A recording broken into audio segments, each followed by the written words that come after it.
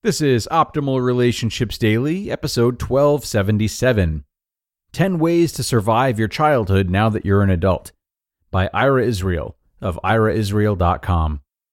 Hello, everybody, and welcome to ORD. I am your host and narrator, Greg Audino, and I'm the guy that's here reading relationship-building articles to you each day of the week and answering your personal questions on Saturdays. Today is another narration, and I'll be reading a piece from Ira Israel, a therapist located in Los Angeles, about how we can live a better life as adults after gaining more understanding about our childhoods. So let's jump into this post now and start optimizing your life. 10 Ways to Survive Your Childhood Now That You're an Adult, by Ira Israel of iraisrael.com. Quote, "People are always shouting they want to create a better future. It's not true. The future is an apathetic void of no interest to anyone. The past is full of life, eager to irritate us, provoke and insult us, tempt us to destroy or repaint it. The only reason people want to be masters of the future is to change the past." End quote. That's by Milan Kundera. Quote, "If you think you're enlightened, go spend a week with your family." End quote. That's by Ram Dass. Every adult wants to live a version of what he or she imagines is the good life. However, our versions of the good life are not only culturally contingent, but also typically intense amalgams of reactions to the approval and disapproval that we received as children. As a psychotherapist, I've observed that many people of my generation have default voices in their heads that tell them that whatever they do will not be good enough. This hedonic treadmill manifests as phrases such as, "I'll be happy if/when," insert home, job, relationship, salary, vacation, automobile, or accomplishment. The cause of these voices is the wounded child inside of us continually seeking the acceptance of the people who withheld love or loved us conditionally or in ways we did not understand when we were children. For as sentient beings, we primarily desire one thing above all: to be loved unconditionally. But we grew up in a highly competitive society that provided us with tools to gain love conditionally. Because we're talented, good-looking, go to good schools, get good grades, write well, speak well, earn boatloads of money, take vacations in the coolest places, etc. As children, we created false selves, facades, personas, in order to try to obtain the acceptance, approval, and love we craved. However, any acceptance, approval, and love that we receive now as adults based on our facades, not on our inner and usually somewhat messy authentic selves, is ultimately unsatisfying. Many people have become so identified with their facades that they no longer know who they are, other than what it says on their business cards, resumes, Facebook or LinkedIn homepages, Instagram and Twitter accounts, or in Google searches of them. Some younger people even judge or score their lives on a daily basis by the quantity of social media followers they have. One of the wonderful things about the mindfulness movement is that people learn to observe their thoughts without identifying with them.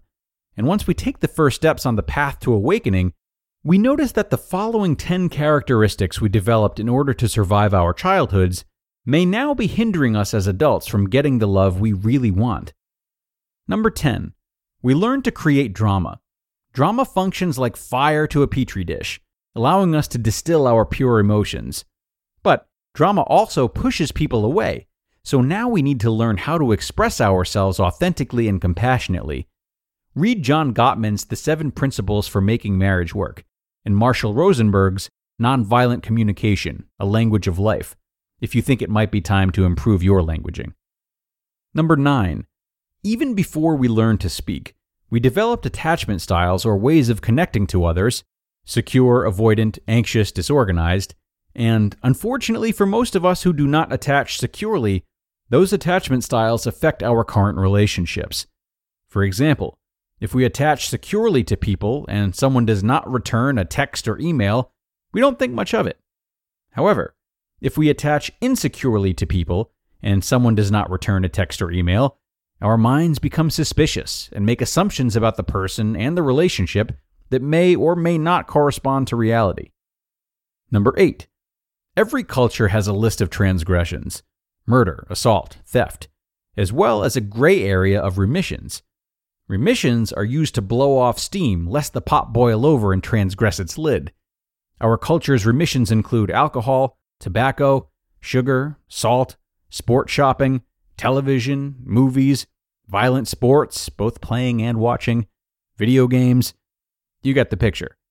Be mindful of your remissions. Do not let them become addictions. Number 7. Forgive everyone unequivocally. Unforgiveness manifests as resentment, wanting things you cannot change to be other than the way they transpired. Resentment is like poking yourself in the eye and waiting for the other person to go blind. You're only causing your own continued suffering when you do not accept, nay, embrace, every moment of your life and who you are today. Own your life. Number 6. That said, good fences make good neighbors. Forgiving people does not mean we need to include them in our lives. We have the right to exclude toxic relationships from our lives. Number 5. If you've ever attended one of my workshops, you know that I teach an array of tools scientifically proven to keep people at the high ends of their happiness spectrums.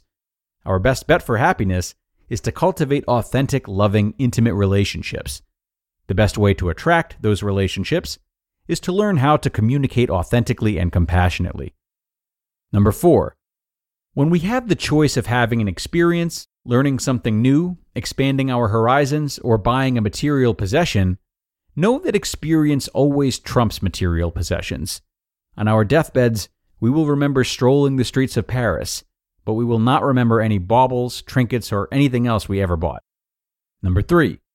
We must know that we need to fuel our bodies and keep these machines running at their optimum levels.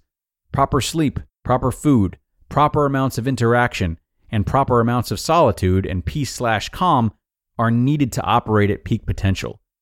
Many people eat or sleep for emotional or psychological reasons, or keep themselves pumped up on caffeine and sugar all day, and then wonder why it's so difficult to sleep at night. Obviously, eating or sleeping or avoiding either, for emotional or psychological reasons, is unhealthy. Number 2. We must know what creative outlets feed our spirits, our souls, our higher selves. For atheists, I use mystery. Do you love playing or listening to music? Do you love painting or admiring great artworks? Do you love nature and feeling united with the earth? Do you love the water and feel at home swimming? Everyone has something that nourishes his or her inner or higher self. Looking at the Grand Canyon, preparing a sumptuous meal, running a marathon, writing a song, writing a book, etc.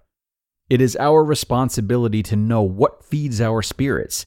As Joseph Campbell said, follow your bliss. And number 1, the glass is either half empty or half full, or overflowing. It all depends on your perception, and it is within our power to reframe our perceptions. Thus, it is never too late to have a happy childhood. Anything your mind tells you should have been different about something in the past, something you cannot change, is an absurd waste of time. Instead, choose to think that you are supposed to be who you are today. Your childhood made you everything that you are, and now we can decide which tools, such as gratitude, loving relationships, helping others, healthy living, etc., bode most favorably for living our adult versions of the good life. You just listened to the post titled 10 Ways to Survive Your Childhood Now That You're an Adult by Ira Israel of iraisrael.com. And many thanks to Ira for that really important post today. Very thankful to have been able to share it.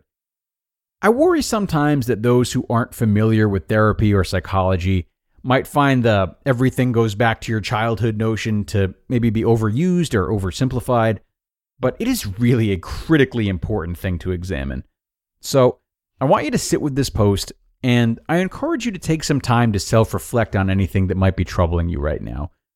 Without judgment or without trying to defend your point, in the privacy of your own thoughts or maybe in your own journal, reflect on some of your earliest memories regarding these troublesome areas of life. What are the stories you've always been told? How did your attachment models, your parents or your guardians, approach these subjects? And is it possible that the version of yourself you're trying to be was maybe the only thing they would have accepted or shown love to.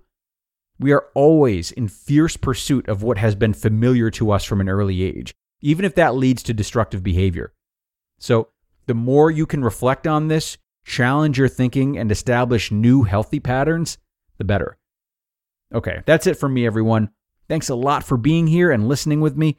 I hope you enjoyed this episode, and I hope you come back tomorrow as we start our parenting leg of the week with a post about daycare costs. That's where your optimal life awaits.